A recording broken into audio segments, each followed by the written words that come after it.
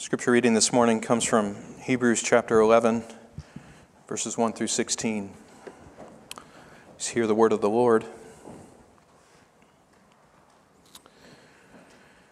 Now faith is the substance of things hoped for, the evidence of things not seen. For by it the men of old gained approval. By faith we understand that the worlds were prepared by the word of God, so that what is seen was not made out of things which are visible.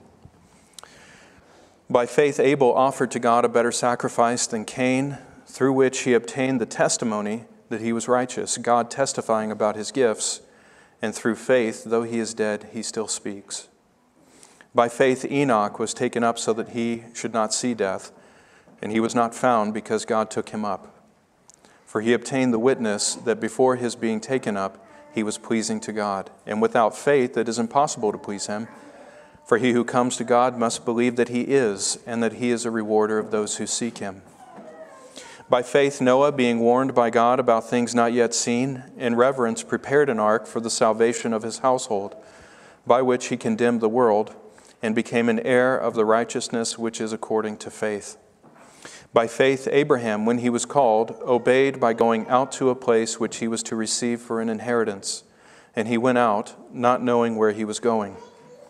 By faith he lived as an alien in the land of promise, as in a foreign land, dwelling in tents with Isaac and Jacob, fellow heirs of the same promise. For he was looking for a city which has foundations, whose architect and builder is God. By faith, even Sarah herself received ability to conceive, even beyond the proper time of life, since she considered him faithful who had promised. Therefore also there was born of one man, and him as good as dead, at that, as many descendants as the stars in heaven in number, and innumerable as the sand which is by the seashore. All these died in faith, without receiving the promises, but having seen them, and having welcomed them from a distance, and having confessed that they were strangers and exiles on the earth. For those who say such things make it clear that they are seeking a country of their own. And indeed, if they had been thinking of that country from which they went out, they would have had opportunity to return. But as it is, they desire a better country, that is, a heavenly one. Therefore God is not ashamed to be called their God, for he has prepared a city for them. This is the word of the Lord for this morning. May he add his blessing to it. Amen. Amen. You may be seated. Over the last few months, we've been trying to get a better understanding of the practical ways we can devote ourselves to growing in the knowledge and experience of the grace God has given us in Christ Jesus. The paths that the Lord has called us to walk down in order to grow in our communion with Christ are simple paths, but they are demanding paths. If we would grow in our relationship with Christ, then it must start with a fresh devotion to ingesting the Word of God, devouring it, memorizing, studying, hearing it preached, meditating upon it. If we would grow in our knowledge of the grace and experience of the grace of Christ, then we must devote ourselves to prayer. It is a very simple reality that we must be those who pray if we want to grow in communion with Christ. And yet, those of us who have sought to be faithful in doing that know how demanding that simple discipline is. If we would grow in our relationship with Christ Jesus, then we must, in faith, identify ourselves with him in the waters of baptism. We must not be ashamed to unite ourselves to him and covenant with him in those waters that picture and typify our union with him. If we would grow in grace and knowledge of our Lord Jesus Christ, then we must join in holy fellowship with the saints around the Lord's table and remind one another of the great hope that we have in the gospel of Jesus Christ. We even must be those who take up the means of fasting to make our voices heard on high if we're going to be those who grow in the grace and knowledge of our Lord Jesus Christ. All of these are very simple realities to understand, but very difficult truths to put into practice. The means of grace that really makes all of them possible is the one that we've been looking at the last couple of weeks, which is faith as a means of grace. Now, to help us get a picture of what it really looks like to use faith as a means of grace, we've been camping out in Hebrews chapter 10 and 11. And it was not my intention to be in this chapter this long, but I think there's so much for us to see and to take to heart in relation to what it means to live a life of faith in these chapters that in good conscience I just can't pass over them. So what we were seeing in chapter 10 is basically that we have this call as believers to endure in doing the will of God. If we would be those who would receive the promised reward, the reward that God has guaranteed for those who belong to Him, if we would be those who would receive the riches of that promise and the greatness of it, then we must be those who endure in doing God's will. The end of chapter 10, it shows us what that will is, that in all things, no matter what we're doing, it is the will of God that we live lives of faith, because this is the righteous one in the eyes of God, those who live by faith. Chapter 10 ends on that declaration. You remember, we are not of those who shrink back to destruction, but we are of those who have faith to the preserving of the soul. And that launches us into chapter 11. So after we've had this call to endure in doing the will of God and endure in living a life of faith, chapter 11 is here to help us understand what that means. Because when we're talking about faith, when we're talking about believing and living a life of faith, it can sound very theoretical. Just kind of up there in the ethos, right? The ether. The mindset, it's just a theoretical, speculative type discipline. We walk by faith, live by faith. Okay, that's great. I know I need to do that, but what does that look like? Well, that's where chapter 11 comes to give us some help. Now we notice in verse 1 in chapter 11 that the help we get starts with defining what faith is.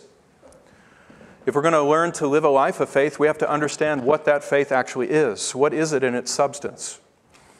And verse 1 tells us what faith is. It's the gift of being awakened to realities that are yet unseen. It is having the substance of all that we hope for in Christ in some measure being planted in our souls so that we know, even though we have not seen those realities, we know that they are true and they are real. We are living now with the gift of faith. We are living in light of the evidence that the Holy Spirit has given us in faith, that the things we hope for exist, the things that are not yet seen are true. That is what we're talking about when we're talking about faith. And then later on in Hebrews 11, the Holy Spirit leads us on from understanding what faith is to considering what faith does. So how is faith defined? That's verse 1. What does faith do? That's verses 2 through the end of the chapter. And so after defining what faith is, the Holy Spirit gives us many examples, this great cloud of witnesses that Hebrews 12 is talking about. Since we are surrounded by such a great cloud of witnesses, let us run the race that's before us with endurance. Well, what is that race? That race is the race of faith. What is the cloud of witnesses? It's those who have gone before us and who have been faithful to God unto the end. We are to join in with them in living a life of faith that honors God and run this race well, fixing our eyes on Jesus Christ.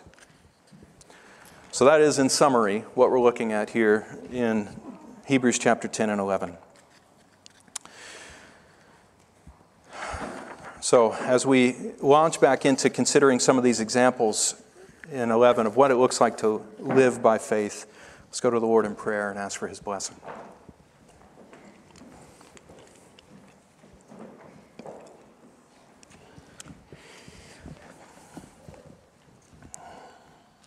Father, there is nothing that we can do in this life that is not dependent upon faith. Having faith and exercising faith, Lord, this is the core and the substance of what it means to walk with you. Lord, that through Christ we've been redeemed. Through Christ we've been set free from our sin. By His righteousness we are counted righteous in your eyes. By His death our sin has been dealt with before your judgment seat. By His resurrection, Lord, we have our vindication and we have our great hope. that if we are in Him, we are already acceptable before you, and we are already seated with Him in the heavenly places. Lord, you've given us great hope in Christ. Father, your word tells us the only way we're going to live lives that are honoring to you and that uphold the glory of those truths is by living lives of faith. And so I pray that you would help us understand what it means to do that this morning. Lord, I'm very inadequate.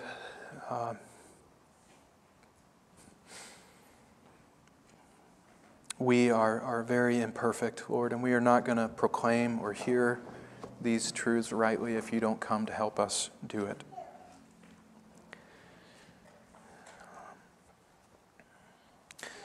So, Lord, help us even here in this moment. Be here in faith, exercising faith, trusting in you to be our God and to give us all that we need for life and godliness through Christ Jesus our Lord. Father, be with those who are not among us. Many are sick, many are at home. And Lord, I ask that you would minister to them in a very special way. Lord, that though they are outside of this corporate assembly, Lord, that they would know that they are still in our hearts, Lord, that they are still in our thoughts, and that they are not outside of the reach of your hand. Lord, minister to them with your truth, and we look forward very soon to being rejoined in corporate fellowship together with them. Father, may your blessing attend us this morning. We ask it in Jesus' name. Amen.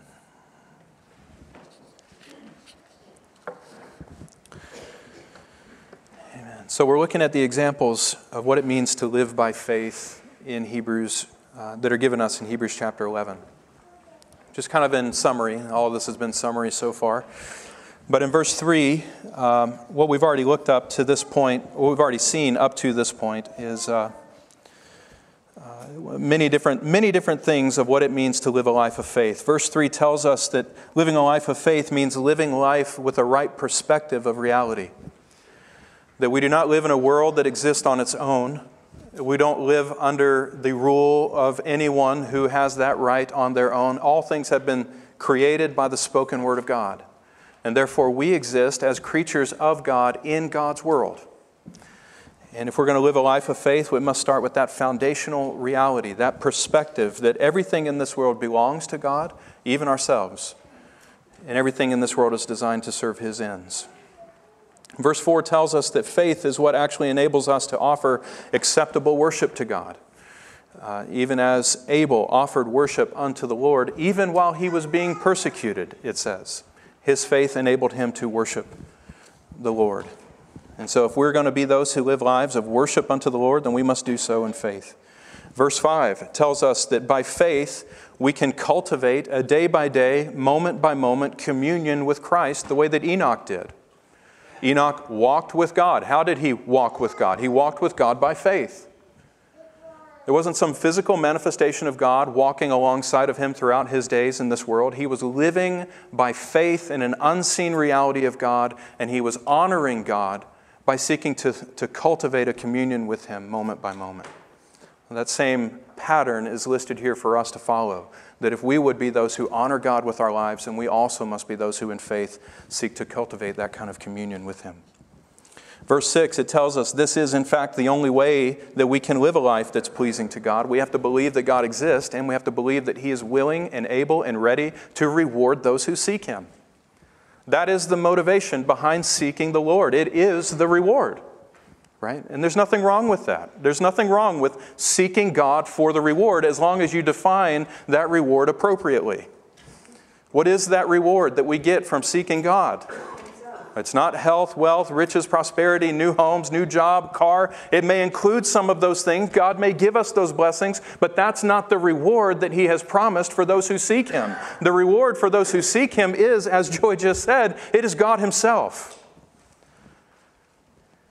And so if we would receive that reward, we would be those who live in fellowship and enjoyment of that communion with God. What we just sang about in Psalm 16. At your right hand are pleasures forevermore. In your presence is joy and gladness. If we would be those who would inherit that reward, then we must be those who live lives of faith, because that's the only means of getting it. We must believe that He exists and that He rewards those who seek Him. And if we live our lives in light of that, then we will be living lives that are pleasing in His sight. Now from there, verses 7 through 12 and Hebrews 11 focus our attention in on three believers from the Old Testament. Three believers who persevered in living a life of faith and who now consequently serve as examples for us of the kind of life the Holy Spirit is calling us to believe, or to live. Can't believe a life, but you can live a life. These three believers serve as examples and illustrations of what it means for you and me to live our lives by faith in the Lord. First, the one that we have here is Noah. And what we have in Noah is the example of walking by faith in godly fear. Walking by faith in godly fear. The second one we have is Abraham. And what we see in Abraham is what it looks like to walk by faith in steadfast obedience. To walk by faith in steadfast obedience. And then the third one that we have is Sarah. And I love this one about Sarah. In Sarah, what we see is what it means to walk by faith in the power of God.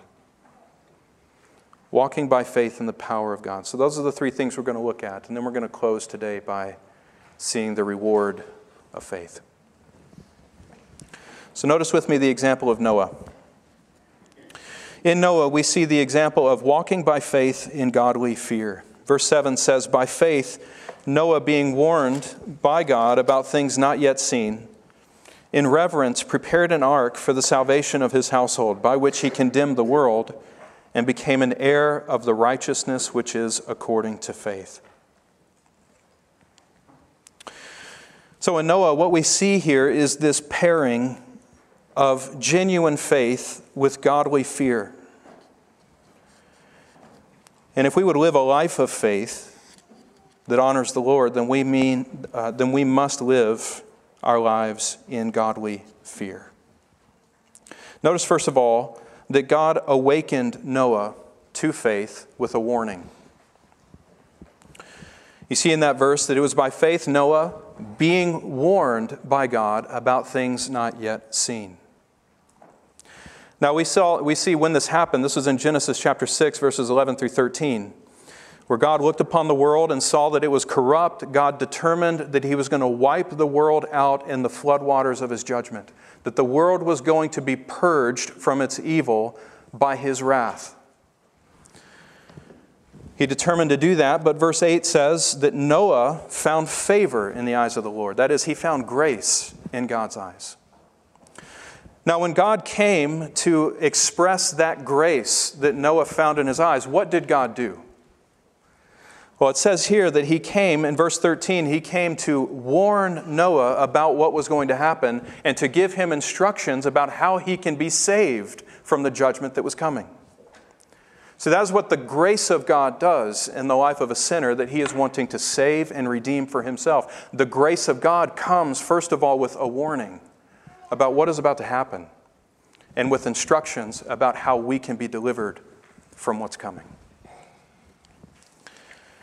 Now, I know some people are turned off by the many warnings that appear in God's Word. They don't want a preacher to get up and rail about the warnings of God's wrath and judgment, right? Hell, fire, brimstone, that kind of preaching. I know that turns some people off, but I think what we need to see here with Noah is that God giving this warning to him about the wrath that was coming was actually a sign that Noah had found favor in his eyes. In other words, the fact that God warned Noah about wrath that was coming was an expression of God's love and desire to save Noah. So often we get this contrary picture that when wrath and judgment and the anger of God and the vindictive holiness of God falling down upon the world of the ungodly and decimating them, we get this picture of those kinds of warnings as if that is God just speaking out in anger. He's just putting a tough boot of despotic rule down on this world and expecting us just to submit and be subjugated. Like, that's not the point, though, behind God making known the coming judgment of His wrath. His design in warning us about the judgment to come is actually to draw us in and cause us to seek refuge where we can be safe. Right? The warnings of God are real. And they are in every syllable of those warnings is as applicable to you and me as it is to those who are outside of the four walls of this church living in ungodliness. Those warnings of coming wrath apply to you just as much as they apply to anyone else. Do you believe that? If you don't, I got a good book for you. You can talk with me afterward. The warnings are real. God's warnings in His Word are real. The warnings in the book of Hebrews apply to every single one of us in this room. They're designed to shake us up. They're designed to make us feel uncomfortable where we are. You know that, right? They're designed to spark within us a fire of holy and right fear of God that will not be birthed in us in any other way. They're designed to arouse us out of our sinful dullness and lethargy and presumption and birth within us a pure and holy motivation to turn back to the Lord in repentance. That's what they're designed to accomplish.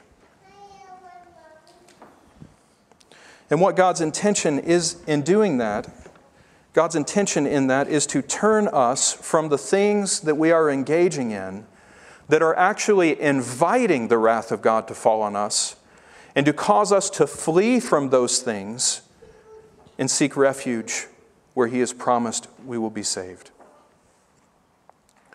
This design, you can see this all over the Scriptures, where God, when He wants to redeem a people, when He wants to save a people and deliver them from the wrath that is coming, He begins by giving them a warning that wrath is coming. See, because you're never going to want to be saved unless you understand what you need to be saved from. Right? So, for example, we see this in John the Baptist's ministry. In Matthew chapter 3, verse 8, what was John's whole ministry designed to do? He was coming to prepare the way of the Lord, wasn't he?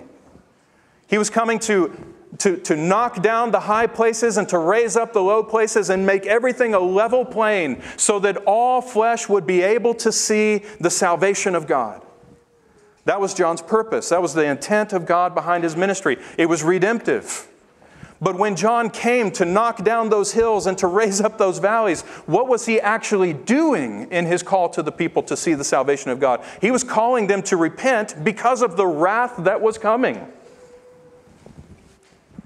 In other words, his ministry was a warning to the people that they better turn from what they're doing and turn to the Lord in order to be saved. So John came to prepare the way of the Lord, and he did that by warning the people to repent of their sins, not to allow them to live in presumption upon the kindness and favor of God, but to bear fruit in keeping with repentance. Because John said in verse 10, just listen to this. Listen to this wording and hear the severe warning that is in this verse. If this doesn't strike at your soul, I would wonder if you're alive. Okay? Listen to this warning. John tells the people the axe is already laid at the root of the trees. What does that mean? That means that whoever's holding that axe is ready to chop the tree down. It's right there. Whenever you go to cut wood, who in here likes cutting wood? I like cutting wood. When you go to cut wood, what's the first thing you do with that axe? You put it right where you want to strike, right? You lay that axe right down there on the top of that wood, and then you come back and finish the stroke through. That's the picture that John is painting here whenever he's dealing with these people who need to turn away from their presumption against the Lord and turn to Christ and be saved. He's telling them, listen, you think that you're okay, but in fact, in reality, God's axe is already being lined up to strike you down. The axe is already laid at the root of the trees, and every tree that will not bear good fruit will be cut down and thrown into the fire. See, these Jews didn't believe that would actually happen to them. They believed that they were God's special, chosen people, and therefore they would never experience the wrath of God. And John is here warning them, saying, listen, God does not show partiality, guys. If you want to live in presumption upon His grace, then you will not be one who receives the blessing of His grace. You must repent just like everyone else if you would be saved. Now, the point in bringing that up is simply to get to the fact that when God wanted to call Israel to salvation in His Son, He sent a preacher to warn them about the wrath that was coming. And He did the same here with Noah. He was warning Noah about things that were not yet seen. But a warning only accomplishes its purpose if it is responded to appropriately. And so you see in verse 7, in response to God warning Noah about what was coming, it says, in reverence, he prepared an ark.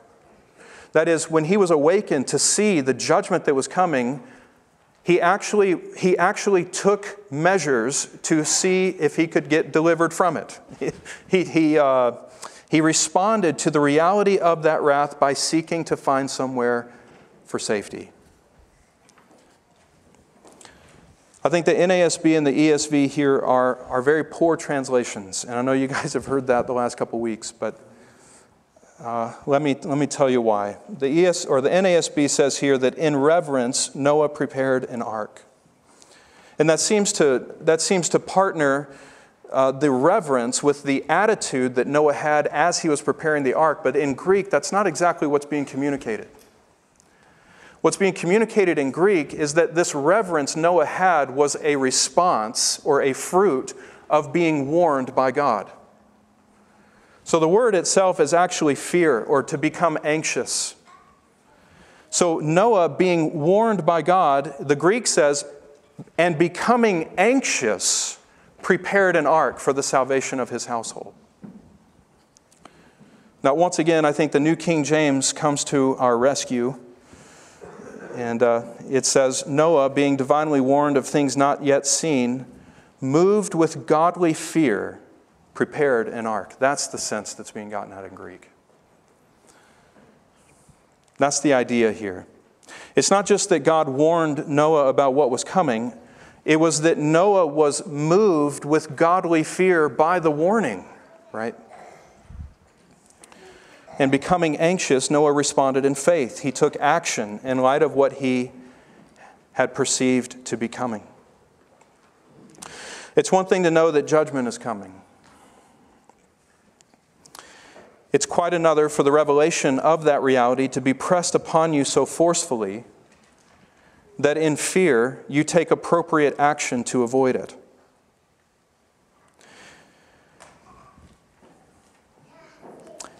How a person responds to God's warnings in Scripture reveals the presence or the absence of genuine faith.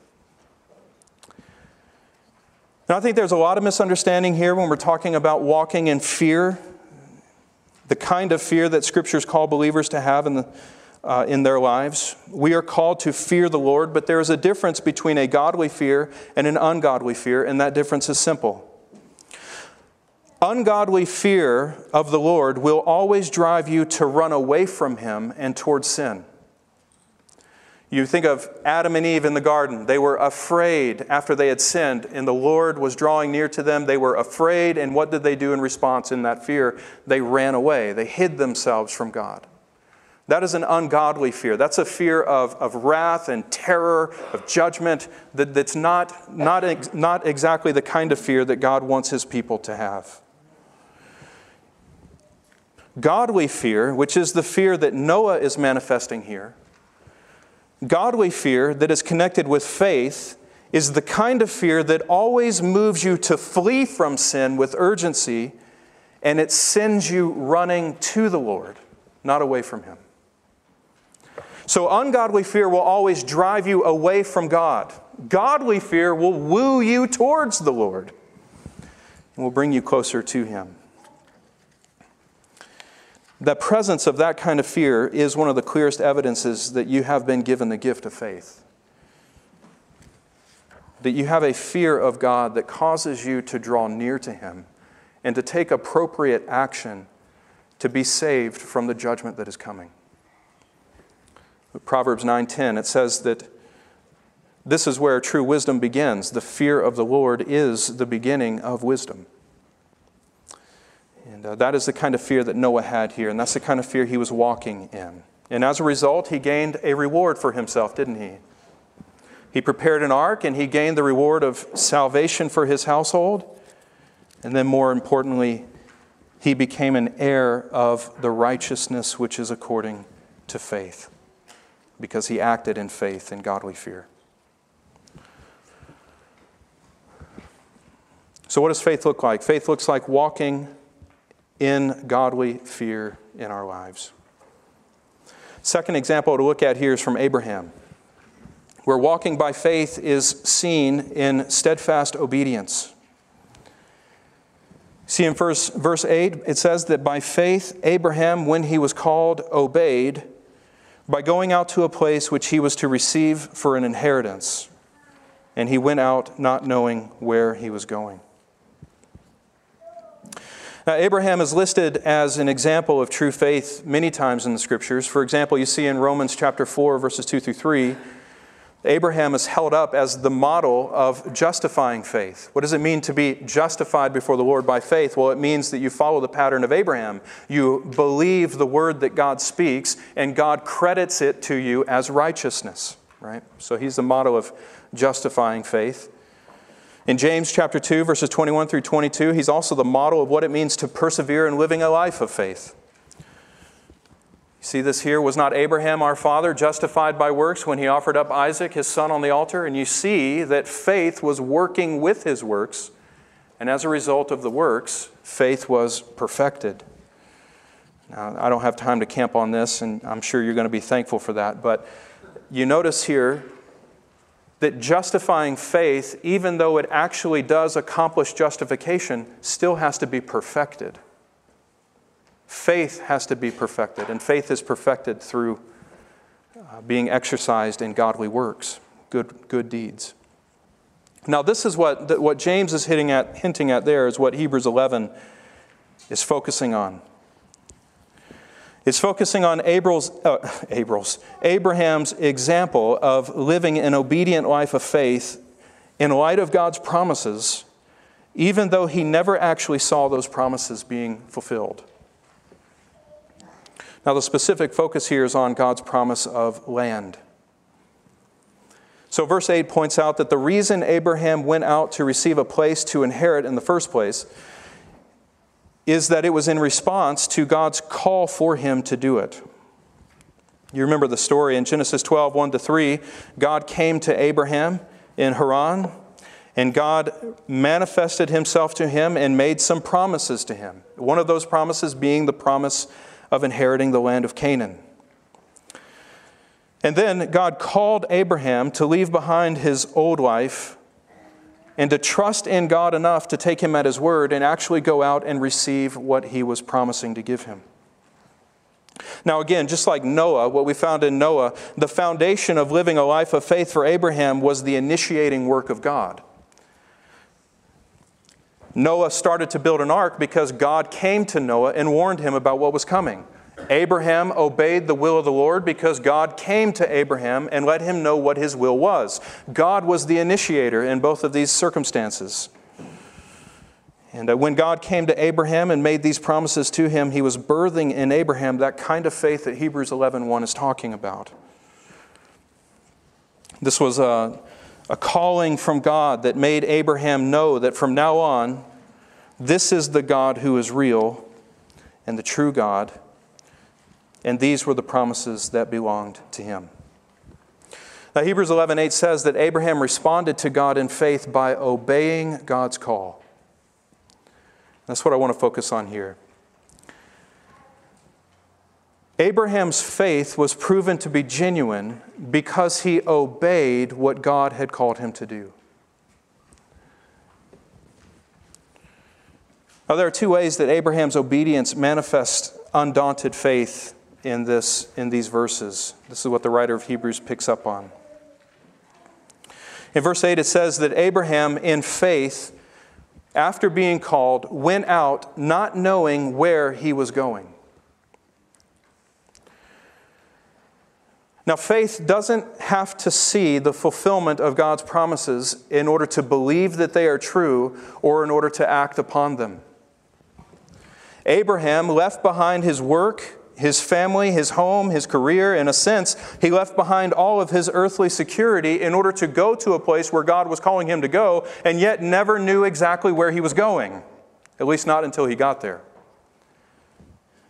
Now, had Abraham waited around until God unveiled to him the whole plan of what the Lord wanted to do in his life, would Abraham ever have moved forward to go into the promised land? No, he wouldn't. No, what motivated Abraham was this unveiling of the character and the nature of the living and true God and the promises that God had made to him. Abraham believed in God enough to act upon His word, even though he didn't see how it was all going to play out.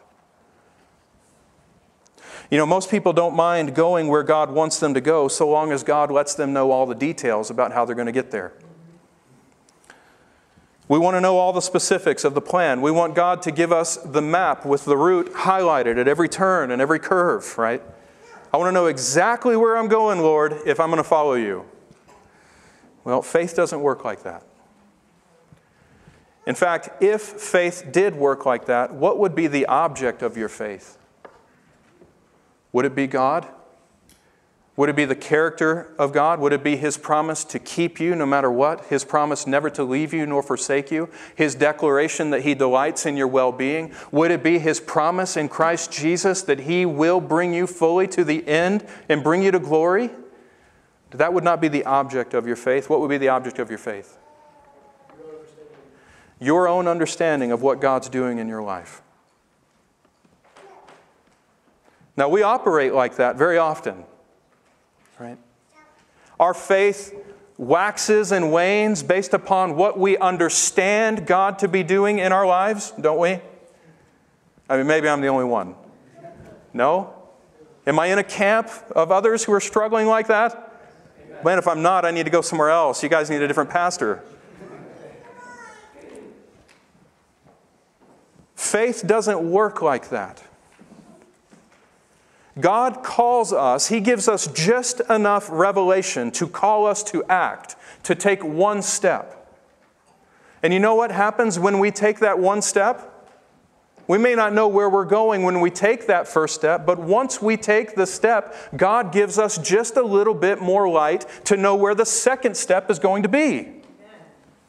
And if you're never trusting God enough to take one step, then you are never going to find from God a revelation of the second step. You understand that? Abraham serves as an example for us because he did not know where he was going when he chose to obey God and to believe His promise.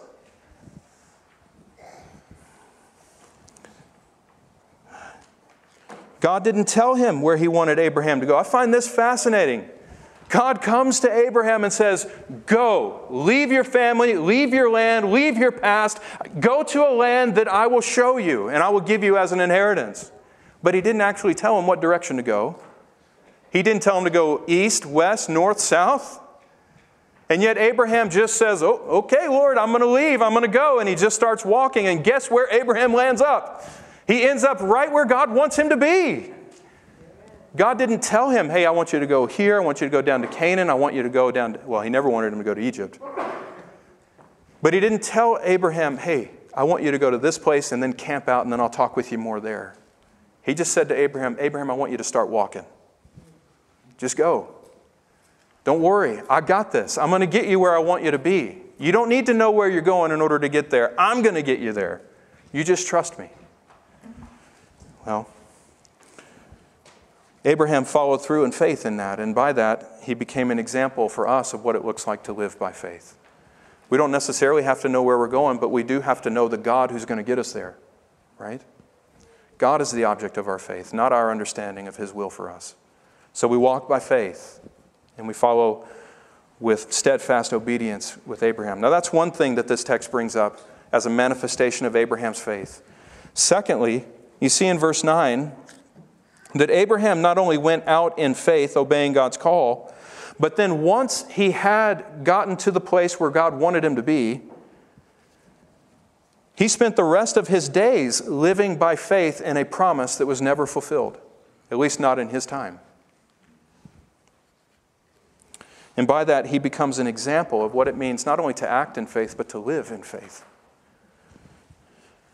After arriving in the promised land, it says, by faith, verse 9, Abraham lived as an alien in the land of promise, dwelling in tents with Isaac and Jacob, fellow heirs of the same promise. Now, once again, Abraham was called by God to come to the promised land, and once he got there, God revealed, this is exactly where I want you to be. Go walk through its breadth and length. I want you to see this land that I'm going to give to you and to your descendants. But after Abraham had gotten there and had roamed around the land, you know, Abraham was roaming around the promised land for 100 years. Got there when he was 75, died when he was 175. 100 solid years of walking in a land of promise that was never actually given to him.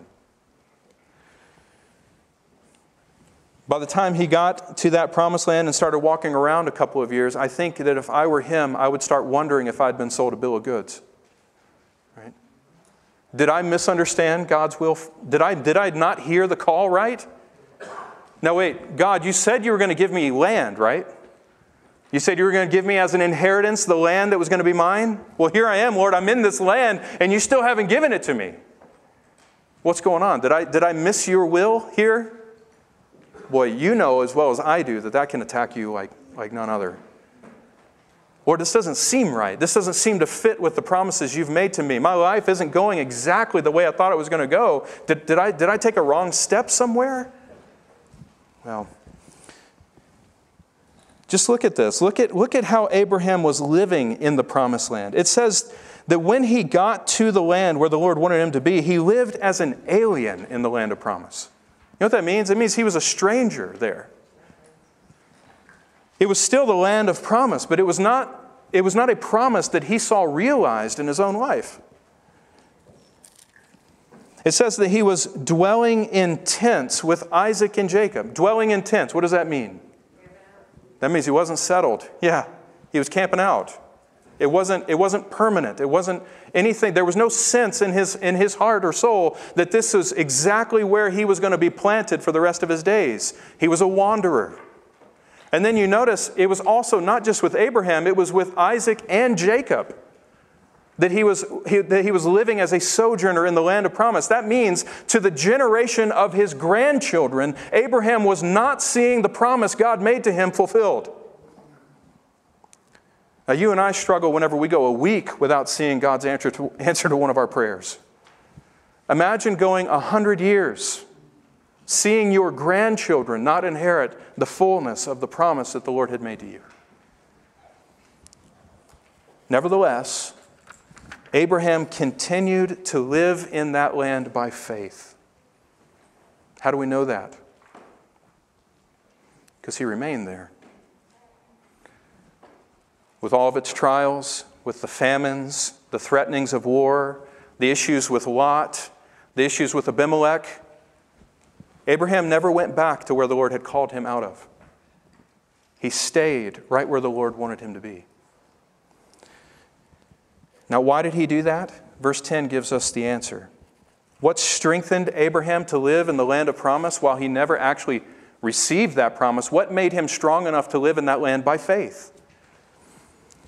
Well, verse 10 says, it was because he was looking for the city which has foundations, whose architect and builder is God.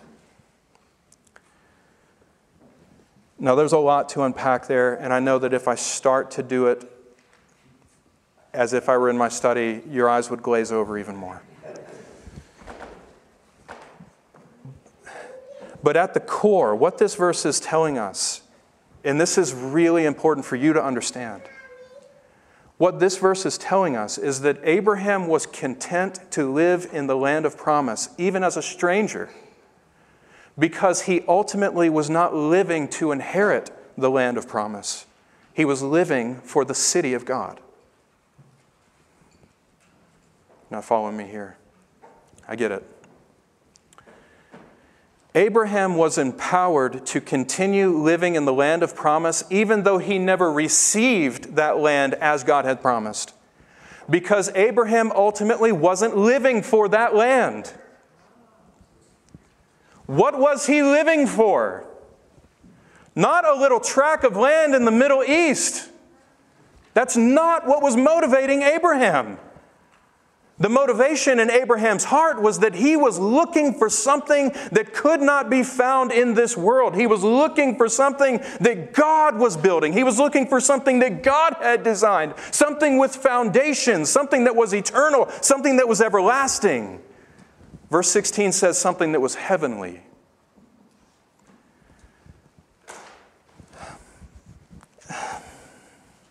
Listen, I know Abraham was given a land promise.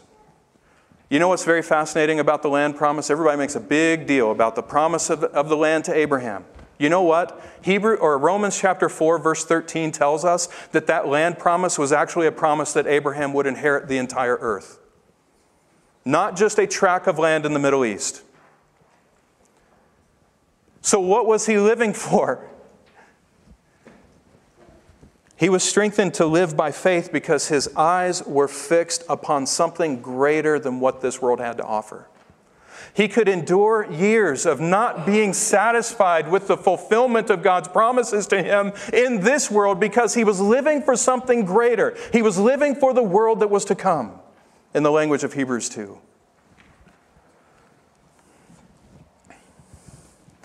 See, Abraham was actually seeking not a physical land, but he was seeking, you guys know the Augustine's book, The City of God.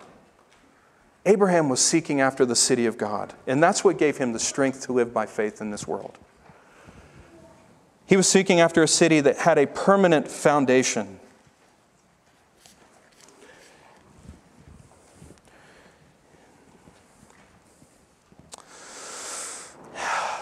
And he persevered in faith through the long years of his life, waiting on God's promises to be fulfilled, because his soul had been awakened to pursue something far greater than anything that could be found in this world. And eventually, after 100 years of wandering around in the land of Canaan, not seeing the fulfillment of that promise, you know what the Lord did? The Lord gave him exactly what he was looking for. Genesis 25, verse 8, it says, after 100 years, Abraham being 175 at this point, he breathed his last, and the Lord gathered him together with his people. Love that language, because that tells us death is not the end. Right? Death is the point at which we are gathered into our people. Whichever people that may be, the God-haters or the redeemed of the Lord. But at that point, Abraham was gathered into his people, and God took him home to the eternal city that the Lord had established. This is what Hebrews 12:22 goes on to describe as Mount Zion, the city of the living God, the heavenly Jerusalem. That's when Abraham got what he was looking for. It wasn't about the land, it was about God, and it was about being with God, and that's what strengthened him to live a life of faith for God. God was his object, and God was his reward. And eventually the Lord gave him the full measure of that reward. He took him home to heavenly Jerusalem, the city of the living God. This is what Jesus described. Jesus called this in Luke 16:22, Abraham's bosom. Abraham's bosom. A wonderful picture of the consolation that Abraham himself received when the Lord brought him home to glory. Now, my question in relation to that is, what are you living for? Right? Here's the application of Abraham's example for us. What are you living for? If you are living for things in this world, beloved, it is never going to strengthen you to live a life that is worthy of God. If you are always judging God's dealings with you based upon what happens to you in this world, you are never going to be strengthened by God to live a life of faith for Him. Now confess, be honest, and repent of the sin. You know you judge God's dealings with you based on how you perceive His dealings with you in this world. And the life of Abraham tells us, it comes alongside of us, and it says, brother, sister, don't judge the faithfulness of the Lord by your own weak, limited perception. Seek after the city that has foundations. That's what it's all about. Now, this is dangerous, and I don't want to get into speculation here, but I just wonder, why did the Lord not give Abraham the full inheritance of the land during his life? Now, I understand they had to go to Egypt, that they had to have descendants multiply innumerably as the stars in the heavens and such. But God could have done that without sending them to Egypt. Why is it that God reserved that blessing, kept it back from Abraham, and didn't let him enjoy the fullness of it? At least not this side of eternity. Well, I think it's so that he didn't become satisfied with anything lesser than what God ultimately intended for him. Meandering around in the land of Canaan made him long for something that had foundation, something that was lasting, something that was built by God Himself. And eventually the Lord brought him there. What are we living for? What's our motivation in life? You know how we can tell that Abraham was not living for the things of this world? Because he openly and manifestly was living as a sojourner. I wonder if people looked in on our lives, our homes, how we live, how we spend our money, if they could look into our thought life and really evaluate where we're at, I wonder if they would categorize us as someone who is a sojourner in this world. Are our lives manifesting that we are simply pilgrims passing through this time, and we are living for God, and we are dwelling here during this time in nothing but tents? This isn't where we want to settle. This isn't where we want to be. We want something greater. Do people know that about us? Do our lives manifest that? Just a question. All right, so that's Abraham. Now, thirdly, an example of Sarah. Try to run through this one a little more quickly. Sarah is an example of faith in that she was an example of walking by faith in the power of God. You see in verse 11, by faith, even Sarah herself received ability to conceive, even beyond the proper time of life, since she considered him faithful who had promised. Now, the word ability here, it can be translated as able. It can also be translated as power. Sarah received the ability to conceive. Sarah received the power to conceive. Though she was always barren, right? She's described as the barren Sarah in Genesis chapter 11. And even though now being 90 years old, she was well past physical ability to conceive and bear children, she still, this text says, believed in God's promise, considered God to be faithful, and as a result, received power to do the impossible, to conceive and bear a child. Now, some of you might be saying, wait, I know the story about Sarah in Genesis 18.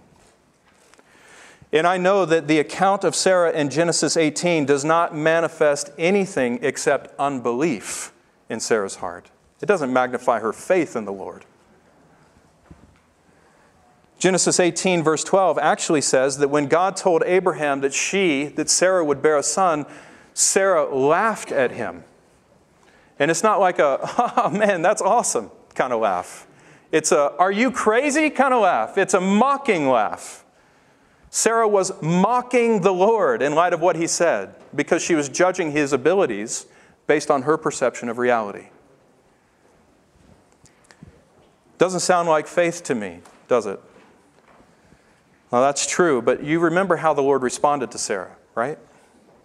What did the Lord do in response? When she laughed, God said to Abraham, why did Sarah laugh? Isn't that interesting? It's kind of like coming to Adam and Eve who are wandering away from the Lord after they fell into sin, and God comes and he says, where are you? Well, God knows perfectly well where they are, right? So what is God doing whenever he asks, where are you? He's making them realize where they are. See where you are. Repent, return. Same thing here. God knows exactly why Sarah laughed. Why did Sarah mock God? God knows. It's because she didn't believe in him. But his intention was to help Sarah understand where Sarah was. Help Sarah understand why she laughed. Why did she laugh? In verse 14, the Lord rebukingly, in love, says, is anything too difficult for the Lord? That's the issue. Sarah was mocking the word of God because she didn't believe God could do it until the Lord rebuked her with the truth and cut through the lies that had spun a web around her mind. The Lord responds to Sarah saying, is anything too difficult for the Lord? It may be impossible for you, but is it impossible for me to do this? Is your perspective on my abilities really that shallow that you think that I cannot do what I said I would do despite your limitations?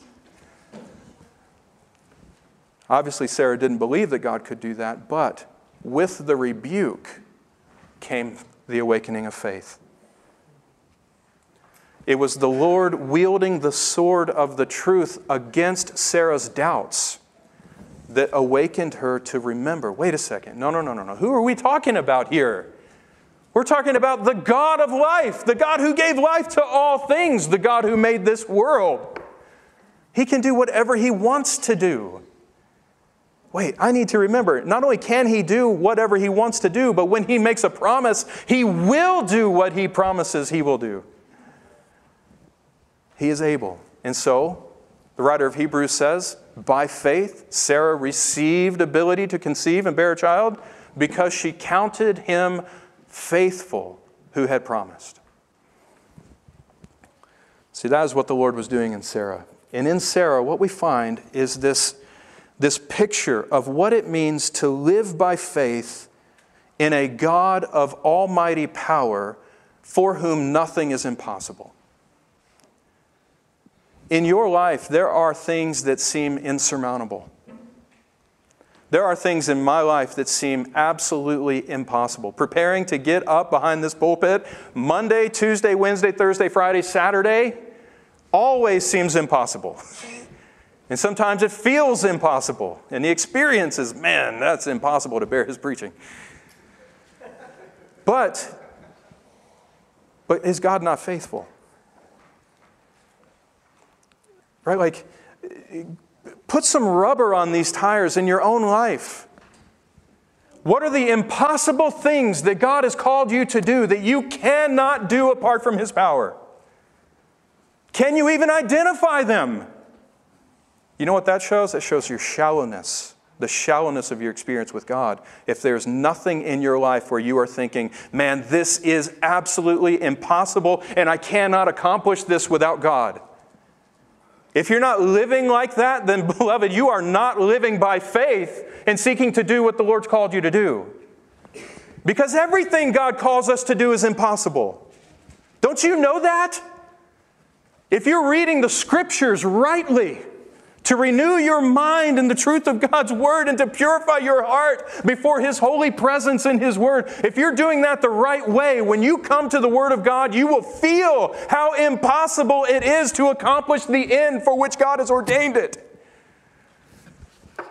When you go to pray, if you are actually praying the way the Lord intends for you to pray, about the things that He's called you to pray, you will feel how impossible it is for anything to be done apart from the mighty power of God.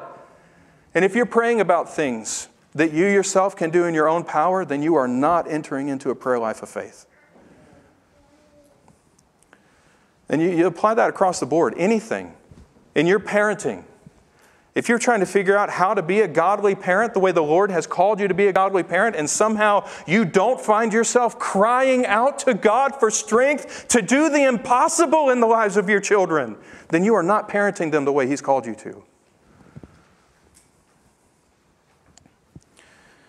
Just take that on to anything, right? Your attitude at work, how you live your life, in any other way. If you are living your life the way that God has called you to live your life, there will always be the conflict between your perception of what is real and what you are capable of doing and the realities of faith that tell you that God is greater and He can accomplish anything. So that is the example of Sarah. What does it mean to walk by faith according to the example of Sarah? It means that we live with God in an understanding that He's the God of the impossible. And whatever He's called us to do, He will empower us to do. We simply must take steps of faith and believe that He will empower us to do it. Now, in summary, verse 13 is really a summary verse of everything that we've looked at so far up to this point. It gets to the point where the writer of Hebrews says, all of these died in faith. These are talking about Abraham, Isaac, Jacob, and Sarah specifically, right? These died in faith. Love the language in the Greek here. I wish everyone could read Greek. I really do. And it's not impossible. If you want to learn to read Greek, I'd love to help you. But in Greek, the way this is constructed, it's communicating to us that the overriding, the governing rule and factor over their lives was the principle of faith. That they were living in such a way, they were enduring in the faith to such a degree that when we can look back on their lives, we can say that up to the point of death, they were controlled by this principle of faith. That's the Christian life, right? But what did it look like to live that way? Well, here's where it describes it more fully in verse 13. All these died in faith without receiving the promises. That is, without actually tangibly holding the fulfillment of the promises in their hands. Yet, having seen them, having seen the promises and having welcomed those promises from a distance and having confessed that they were strangers and exiles on the earth. That's the nature of saving and persevering faith. You may not be able to say, I can tangibly hold what God has promised me in my hand. But by faith, you see those promises. This is what I'm getting at in verse 1. When it talks about faith being the substance of things hoped for, the evidence of things not seen, it is actually the substance of those things being pressed in upon you so that even though you cannot see them with your physical eyes, you are seeing them with the eyes of faith. They're just as real as if you had seen them with your physical eyes. This is what faith does. Faith enables us to see what we cannot see and then empowers us, in verse 13, to welcome those things.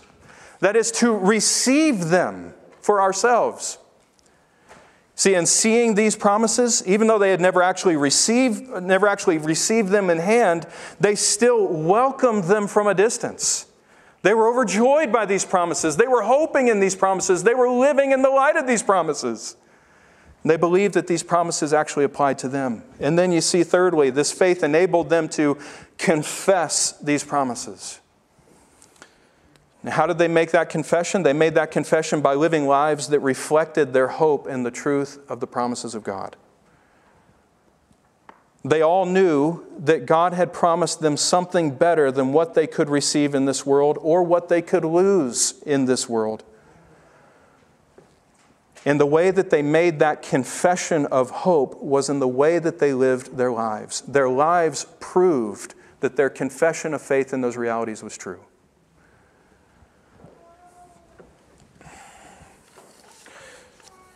We need to skip over some things. Now let me just, in closing, I've kept you guys for a little while. So in closing, what is the reward of this kind of life? What is the reward of faith? In verse 16, we find two things mentioned. First of all, the reward that these all received who have gone before us, and the reward that you and I will receive if we are living lives of faith unto the Lord. We will receive the reward of God not being ashamed of us.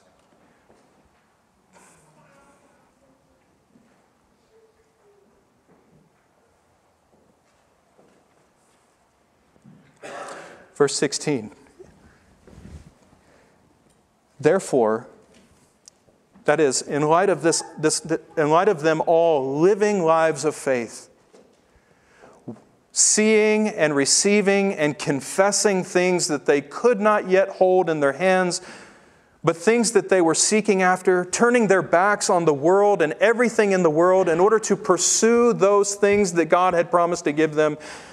Because they lived lives like that, therefore, God is not ashamed to be called their God.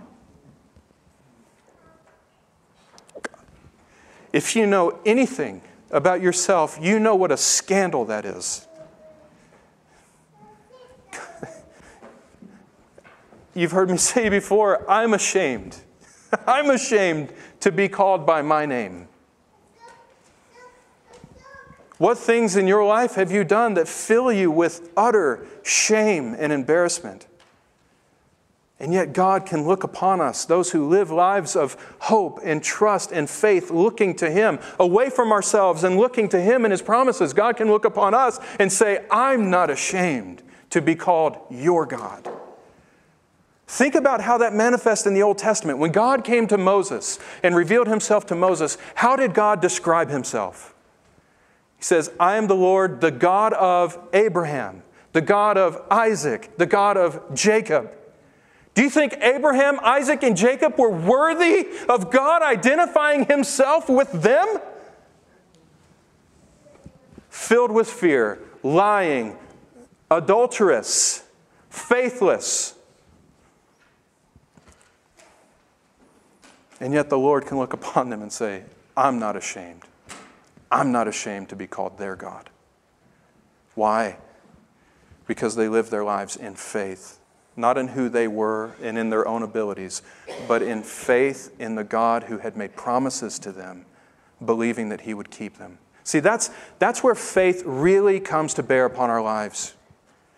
When you can look in the mirror and see all of your own inadequacies and see all of your own failings and all the reasons why God should not love you, you can look upon all of that and still in that moment believe that because of Jesus Christ, God's love is for me.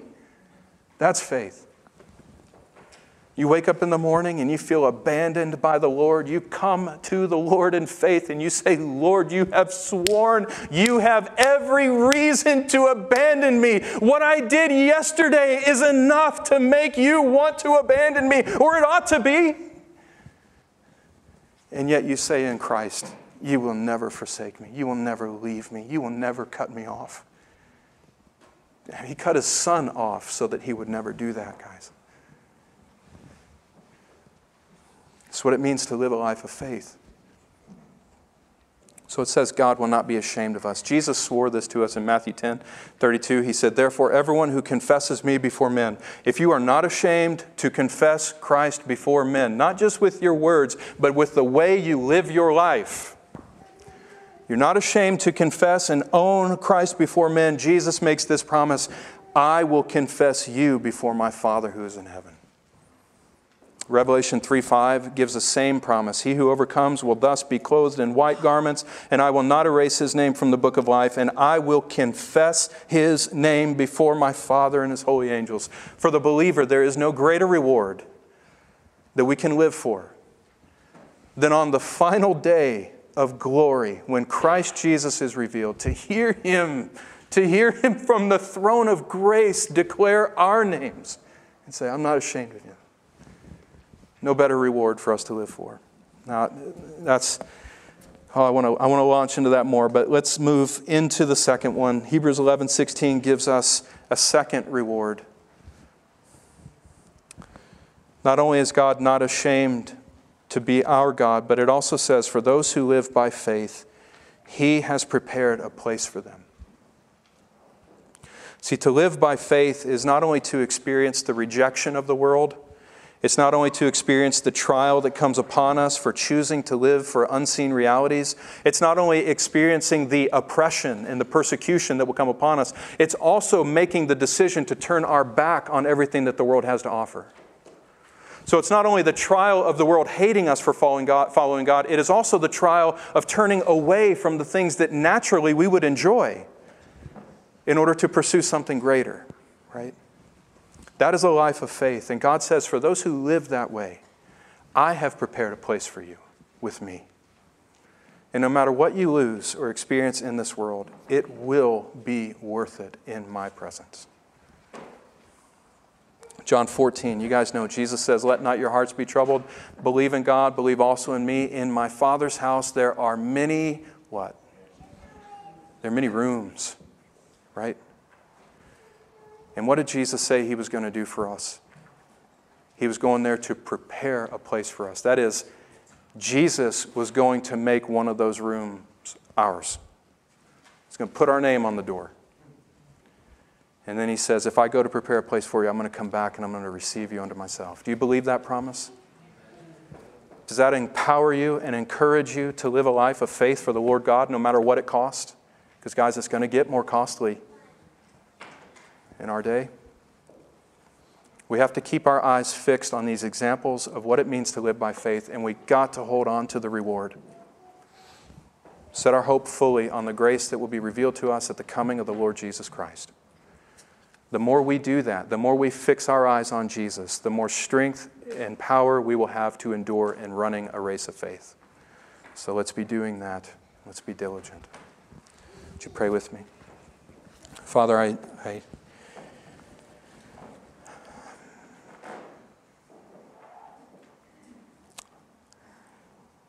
pray, Father, I pray that you would strengthen our faith and help us run for the glory of Jesus Christ. Help us live lives worthy of the gospel by which we've been called, Lord, by living our lives in faith, holding fast to that gospel. Lord, please bless us in our closing hymn. Help us offer up to you a song of worship in response to what we've heard from your word. And fill us, Lord, with a holy devotion and the ability to live according to your will for the rest of our days. Lord, help us endure to the end. We pray in Jesus' name, amen.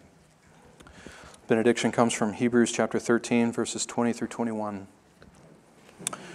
Now the God of peace, who brought up from the dead the great shepherd of the sheep, through the blood of the eternal covenant, even Jesus our Lord, equip you in every good thing to do his will, working in us that which is pleasing in his sight, through Jesus Christ, to whom be the glory forever and ever.